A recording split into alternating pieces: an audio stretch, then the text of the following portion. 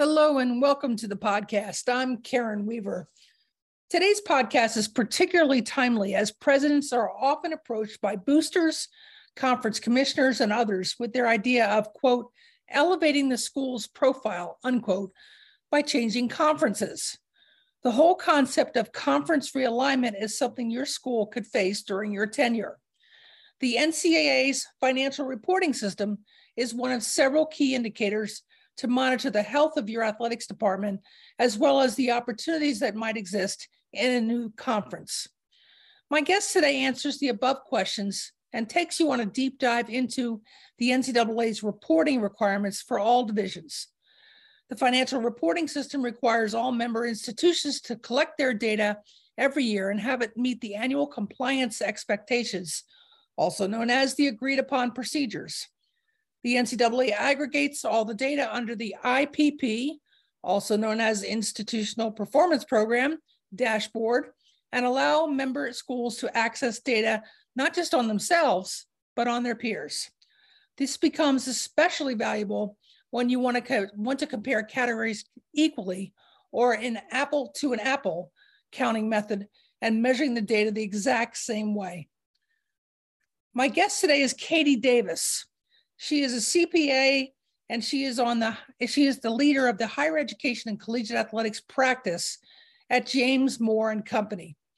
And James Moore is an accounting firm that works with universities, athletic departments, athletic associations, booster clubs, and other higher education related organizations nationwide. If you want to understand college finances and how to use them to make strategically good decisions, this is the right podcast for you.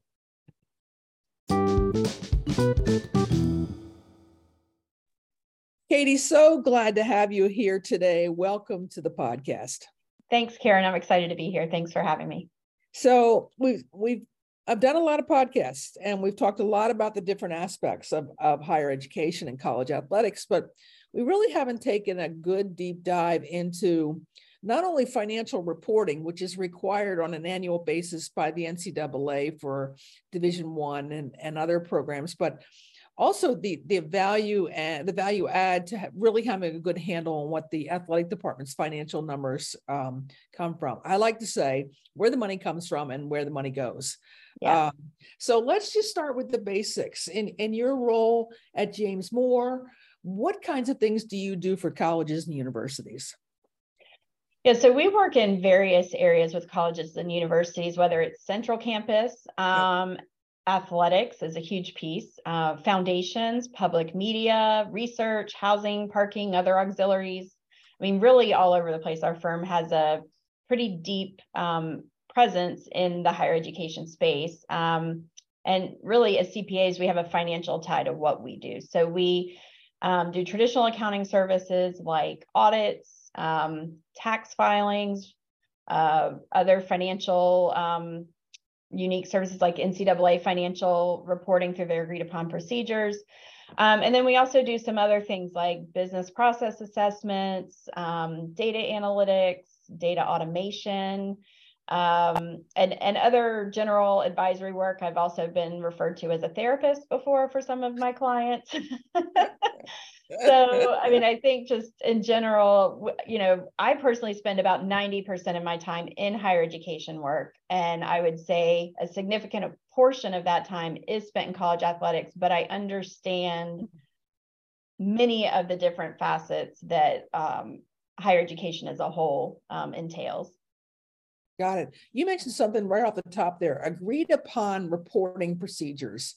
Explain to the average person who's listening what that means. Sure. So each year, the NCAA requires annual financial reporting based on their categories that they've set up for revenues and expenses and other things. And it was designed with the intention so that schools could benchmark against other schools and the NCAA could benchmark schools in an apples to apples type format. And that's not necessarily what's actually happening because there's a lot of areas subject to interpretation. The NCAA's financial accounting framework isn't a normal accounting framework, so it's very unique. And if you don't really understand it, or if you interpret it differently, it may look different. So it's really hard to compare, but it's an annual reporting. What accompanies that annual reporting is an independent accountant comes into the school and performs agreed upon procedures that are laid out by the NCAA every year. And as we go through and make sure, okay, based on this revenue or expense category, that's a significant one to that university, are they doing all of these things to make sure the numbers are good and they're following the appropriate rules for financial reporting? So we go through that process with universities, and really the intent of that report is to go to the president or chancellor so that they can say, okay, someone from the outside has looked at this and feels good with what's going on here, since really the presidents and chancellors are the ones that have the seat at the table at the NCAA as a whole. So it kind of just gives them that level of assurance as to whether their financials are presented appropriately, and then some of the underlying transactions and activities that support those are handled appropriately. Yeah, that makes a lot of sense. And then one thing that you mentioned, I have two questions to follow up on that. One is just a Division I thing only, or is this responsible for 2 and 3 as well? So all divisions report to the financial reporting system. It's also known as FRS. So a lot of the sports business media talks about FRS reports. Mm-hmm. All of them report into that. Division I has to do the agreed upon procedures with an outside accountant annually. Division II does it once every 3 years. Okay. And Division III doesn't have to do it. Correct. Okay. Okay. Now talk a little bit about how Division I programs might use this data to compare themselves to other institutions. Why might that be valuable? I mean, I think they're always wanting to just benchmark, make sure they're on the right track. It could be valuable if you're looking to change something significant, conference realignment. Oftentimes they're comparing to potential future peers as opposed to current peers. But even just in the day-to-day, how are we operating? How are we stacking up against our peers in our conference? How are we stacking up against our competition in this arms race? What are some asks that I can make that we see there's success over here and we're not as successful? And why is that? Is it based on the donor base? Is it because we're too much in debt with facilities? Is it because of this, that, or the other? And really, I think what's most important, though, is comparing yourself to yourself over a period of time. Okay. And understanding what's changed in the industry, how that's impacted your athletics program. You could even compare it to trends for your entire conference to kind of see where you stack up against your peers. But looking at those trends, I think, are really important. And that's last week, I believe the NCAA came out with their financial reports and some different statistics around what the schools are reporting in through this system, and showed trends from back, I think, going back as far as 2005 up until 2021, which is the most recent data they have available. And so, it's really been interesting to see how over that 17-year period or whatever it was, that just how much things have changed. And then really even zeroing in on here's, FBS, here's FCS, here's, your mid-majors that don't have football, Power 5 versus Group of 5, et cetera. And it really, even though the financial system on a micro basis isn't necessarily apples to apples, I think this bigger picture really kind of brings light to seeing where things are going, and also kind of sheds light, at least from my perspective. I'm able to say, okay, this is great and tell some of the story for the industry, but there's some pieces missing. So, that's really where I think the schools can come in and say, okay, well, those pieces are missing. How do we weave that into what we are, benchmarking against, what we are communicating to decision makers, et cetera? So this data is collected by the NCAA, and then it's behind a membership wall, so that, let's say I'm a member of the Big Ten conference, and I can access, if I have a Big Ten conference ID number, I can access all of the data on the other Big Ten conference schools. Is that fair to say? I'm not exactly sure how. Okay. I believe NCAA can view, if you're a member of that school, you can view the finances of the NCAA member. Any other NCAA. I believe so, okay. But I don't Okay. know that for sure because outsiders like me don't have access to that. Right. What I see is what probably you see and a lot of other people see, which is the media gathering the information that they can from other sources, usually FOIAs, to the extent that they can, building their own database or what the Knight Commission puts together, USA Today puts together, that then others outside can utilize and look at. But so I don't really know for sure how the schools utilize their NCAA logins as compared to how they utilize maybe some other external data points that are out there, because that's really what everyone else sees. Yeah, absolutely. That's a good clarification point. Thank you. So let's shift to one of the very hot topics for today, which is names, image, and likenesses. What are some of the challenges and opportunities that you're seeing in this fast changing space?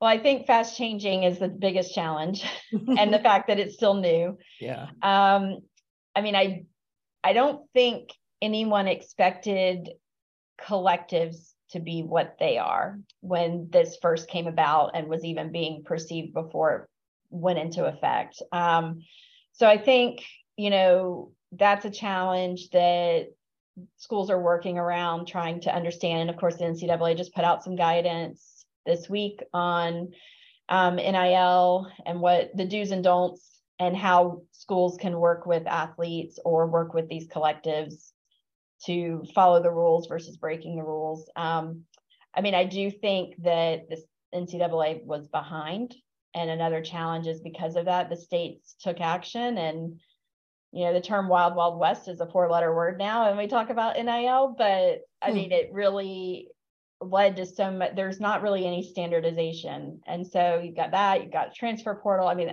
there's definitely a lot of challenges, and then you throw collectives into the mix, and are they doing the right things or not? And can the university even control what's happening? But the university might feel the repercussions if a collective isn't doing the right thing. Right. So, I mean, I think that's a huge challenge. I think for athletes, the challenge is just trying to figure this out too, and balancing, their ambitions and their fears and their limited time they have, because they're college students, they're athletes, they're, now trying to put their names out there and earn an income. And you see in the media, the football players and the men's basketball players, but there's more than that. And some of these things are really great. So shifting to opportunities are really great opportunities for these athletes. I do some education, and I had an athlete talk to me about, she was scared to go into an NIL deal where it would potentially be giving her access to drive a car, because she didn't know what that meant. And she didn't feel prepared for that. But she said, but I would love that because I don't currently have a car. Right. And so in those manners, it's, something that could be really great. Allowing these athletes to go back and share with their communities their skills and build up, athletic skills for the next generation, and building that mentorship and all of that, and having the ability to charge for that, I think is a really positive opportunity for these student athletes. So, I mean, there are definitely opportunities for the athletes. And then, of course, for the schools, I think there's opportunities. They can start to iron out some of the kinks in their programs that they had to put together quickly in the middle of a pandemic with the Great Resignation. So, it's very hard. I think they didn't start off on the right foot, but time is passing. They're getting more guidance. I think a lot of states are taking legislative action to modify what they're doing. So, I mean, I think there is opportunity to really support these athletes, which is what schools want to do, is support their athletes and do it in new ways. And not only are the school, athletes aren't just benefiting from this, but I think schools have the benefit of being tied to an athlete, just like an athlete is tied to a school. So, really it's a good brand awareness all around. And you need to build the brand and engage fans. And these are new ways to be able to do that. And so I think there are opportunities there as well. But I think, the industry as a whole, I think, needs to sit back and evaluate what they've been doing, what's been offered to athletes, quantify that, what's the cost of excellence for a student athlete today, 5 years ago, and then what does NIL look like? And it's like, okay, well, what do the athletes really want? And because there's finite resources, what do they really want? Do they want this training table with gourmet food? Do they want college scholarships? Do they want cash and a car? What do they want? And what's going to make them feel valued and supported and be successful as they're becoming adults and trying to showcase their skills to the world in athletics and other areas? And how can a school really help support them? So I think if you can quantify some of that and then really look back and say what's important, not just saying, well, athletes are already getting X number of dollars in support through scholarships and academic support and training table, et cetera, but also saying, well, is that what they want? And it is a great question. And it also begs the question, can we do some things for some people and other things for other people? Not only just from a expense perspective, but also from the team locker room and comparing, deals in the locker room. They're worrying about team chemistry. Gender equity plays a role in all of this. So it's really hard to know, but I think you've asked a good question for presidents to think about. What do the athletes want? And we so often don't ask that question. We assume that we already know what the athletes want. So is that something the conversations you've had in your practice?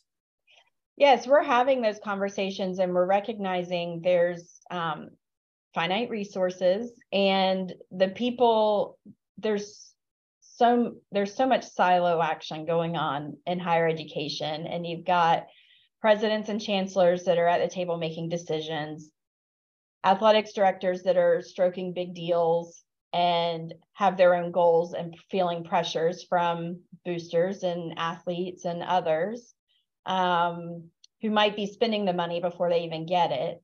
And then you've got your stewards of finances who are not necessarily being treated and elevated to the level they should be, to be able to be more proactive in planning, tying finances to a strategy and being more forward looking. Right now, they're more historians and the know people that are just saying, no, we don't have enough money to spend. And so, really elevating that position in the CFO's chair in an athletic department. And, there's this whole debate on, is college athletics a business or is it, public sector? And it's like, well, if it's clearly trending as a business, and even entities in the public sector, most cases as accountants, we see CFOs and CEOs are tied at the hip and are collaborating every day and running the business. And that's not what we see happening in college athletics, and especially when you're looking at college athletics and then the university or college as a whole, and how all of that leadership and decision making works. And there's context that's missing a lot. And I think if you have the CFO at the table, they can help to quantify some of that data. So yes, that's one of many things that we talk about in our firm, right, as far as what schools could be doing to help provide more context for better decision making. Wow, there's so much to unpack there about what you said, but while you were talking about the CFO and CEO being joined at the hip, it strikes me that that's what people do with their financial planners when they're trying to prepare for the next phase of their life. They're trying to figure out, what can I afford to do? Where might be a good place to do this strategically now? It's forward looking versus, it sounds like the athletic departments traditionally have just been, what have we spent? I mean, just the bottom line kind of number. Is that a fair analysis of that? Yes, and I mean, the business offices and athletic departments work hard and they work on these projections and they have all this information, but oftentimes they aren't involved in the strategy setting or decision-making process. So while they have this information and they're working hard to make the most of the numbers they have and utilize the limited resources they have to the best that they can, they don't always have a voice. So the voice that's usually heard is that historian bottom line voice. Got it. So if I'm an AD and all of a sudden I start to realize that my soccer stadium is way out of date and I might need to relocate it, so we're going to have to build from the ground up, I should be having my CFO sitting in with me as we build the projections for the cost of that stadium, as well as how we're going to pay for it, not just the donors or the coach or that type of thing. Absolutely. And when it's something big like a facilities project, usually the CFO is getting involved. Now, the CFO might get involved once they figure out the how. Okay. The CFO may not be involved when you're assessing competing priorities and it's a decision of, do we build a soccer stadium now or do we wait a year or two? And having more of a proactive approach to best funding that facility. But that's the type of transaction that presidents and ADs need the CFO involved in, because it involves financing. You're also dealing with development for the fundraising side, and what's your fundraising campaign, what's the debt, how much debt can we take, how much debt do we already have. Right. So because the lenders are looking at certain things, and you have to have financially strong statements to be able to give them comfort to lend the money. And then you've got to know what your donor's appetite is to donate the money. And so I think sometimes those conversations aren't happening early enough. But in those cases, generally the CFO is involved. Where it changes is where maybe they're not as involved is when you're looking at personnel, hiring someone new, terminating someone before the end of their contract, and other initiatives like that. Even the things, I go on facility tours a lot and I'll hear, the wrap on this wall, which the wrap means, the large graphics of athletes, that take up the entire wall. The wrap costs this. Like, do they know and do they understand, that could have been spent here? Or you feel a lot of pressure from a coach that all of the athletes need this type of meal or this type of bed or this something, and is that really feasible? Or we need to charter these flights. We don't need to, and more charters, and this team got a charter, so now I want a charter.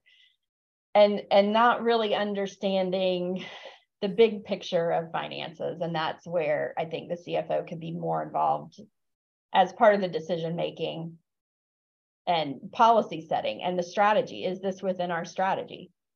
So let me just clarify for my listeners. So are we talking about the department CFO or the university CFO, or both? I'm mostly speaking about the department CFO, but I do think that you're going to have the most success if your department CFO and your campus CFO are working together and not working in opposition of each other. So one of the things that you and I talked about ahead of the podcast was that schools need to do a good job of explaining, and how did you frame it? Not oversharing, but strategic sharing of their financial data. That's a phrase I had not heard before. Let's talk a little bit about that.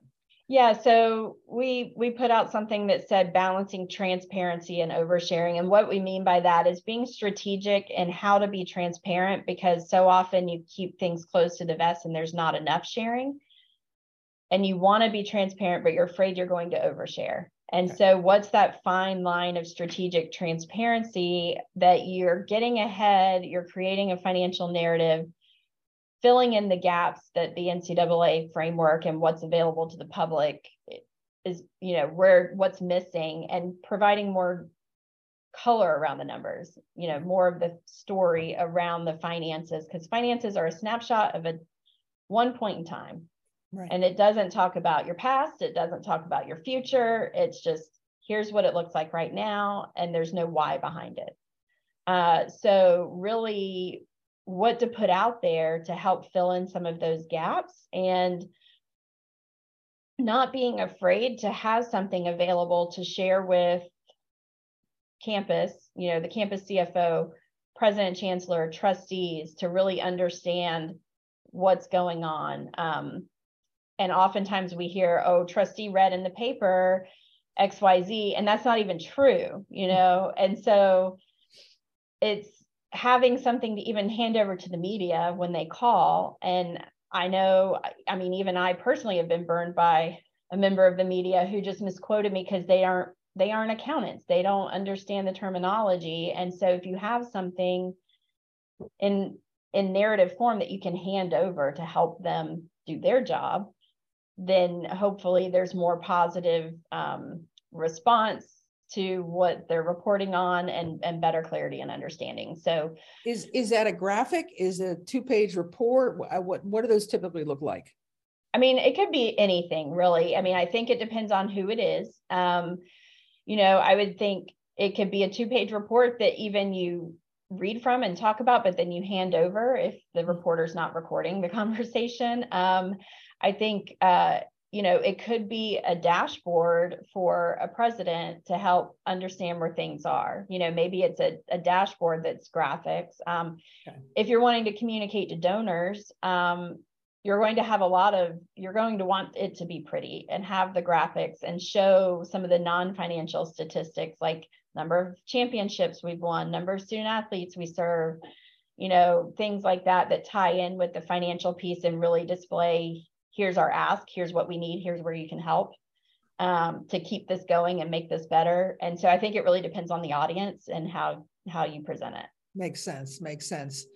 As we start to wrap it up, I know that you guys do other audits besides just the NCAA annual audits. So what kinds of other audits should a university president at least be aware of?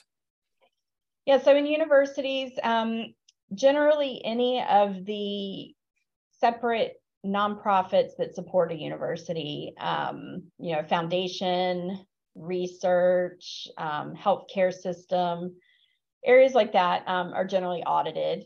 There might be, there's usually a lot of internal audits happening on campus that, they look at overall risks for the entire university and design a plan and really try to focus on certain areas. And it could be anywhere on campus. And understanding what are the risks, what are they looking at, have they found any problems, and then have they corrected the problems if there were problems. And then really also any kind of reporting that happens. If you're a separate 501c3 type entity, even though you're tax exempt, there are still tax filings. Okay. And a lot of it, they're called informational returns, and there's a lot of information in those. So what's being put out there, and those are available to the public. So what is the public seeing? Do I understand what it is? So if someone wants to talk to me about it, I know how to respond. And are these used for their every 10 years accreditation by regional educational agencies? Do you know? The level of work that we do, I don't know that it does. So we primarily work with public institutions and those separate foundations and other entities. Their financial data rolls up into the state system. Beyond that, anything that's EADA related or other finances, that's generally done by, it could be a state auditor or it could be one of the large international type accounting firms. We are more niche focused. So I couldn't say we haven't been involved with the accreditation piece, but there are definitely financial components to that. And you'll want to have peace of mind that those numbers are sound and good. Well, Katie, you've been a tremendous source of information, and I always appreciate your Twitter handle. I'll put your Twitter handle also in the show notes because you provide a lot of good commentary on NIL, on NCAA finances, and other key areas. So hopefully presidents will take the opportunity to follow you. Any last minute pieces of advice for new presidents to kind of take on this understanding of college athletics and finances? I think come in with an open mind and try to build relationships and understand, what you're doing, where you've come from, what you're trying to accomplish, and, talk to the athletes, talk to your coaches and administrators and staff and business office and everyone, and just try to really understand the relationship between campus and athletics and what that means. Is the institution supporting athletics? How does athletics support the institution? And it's oftentimes a two-way street. And so really just understanding that and then what the needs are going forward. Katie, it's great information to have. I really appreciate you taking a few moments to share with us your wisdom and also, lessons you've learned from the conversations you've had with various university campuses. Thank you so much for spending some time with us. We really appreciate it. Yeah, thanks, Karen.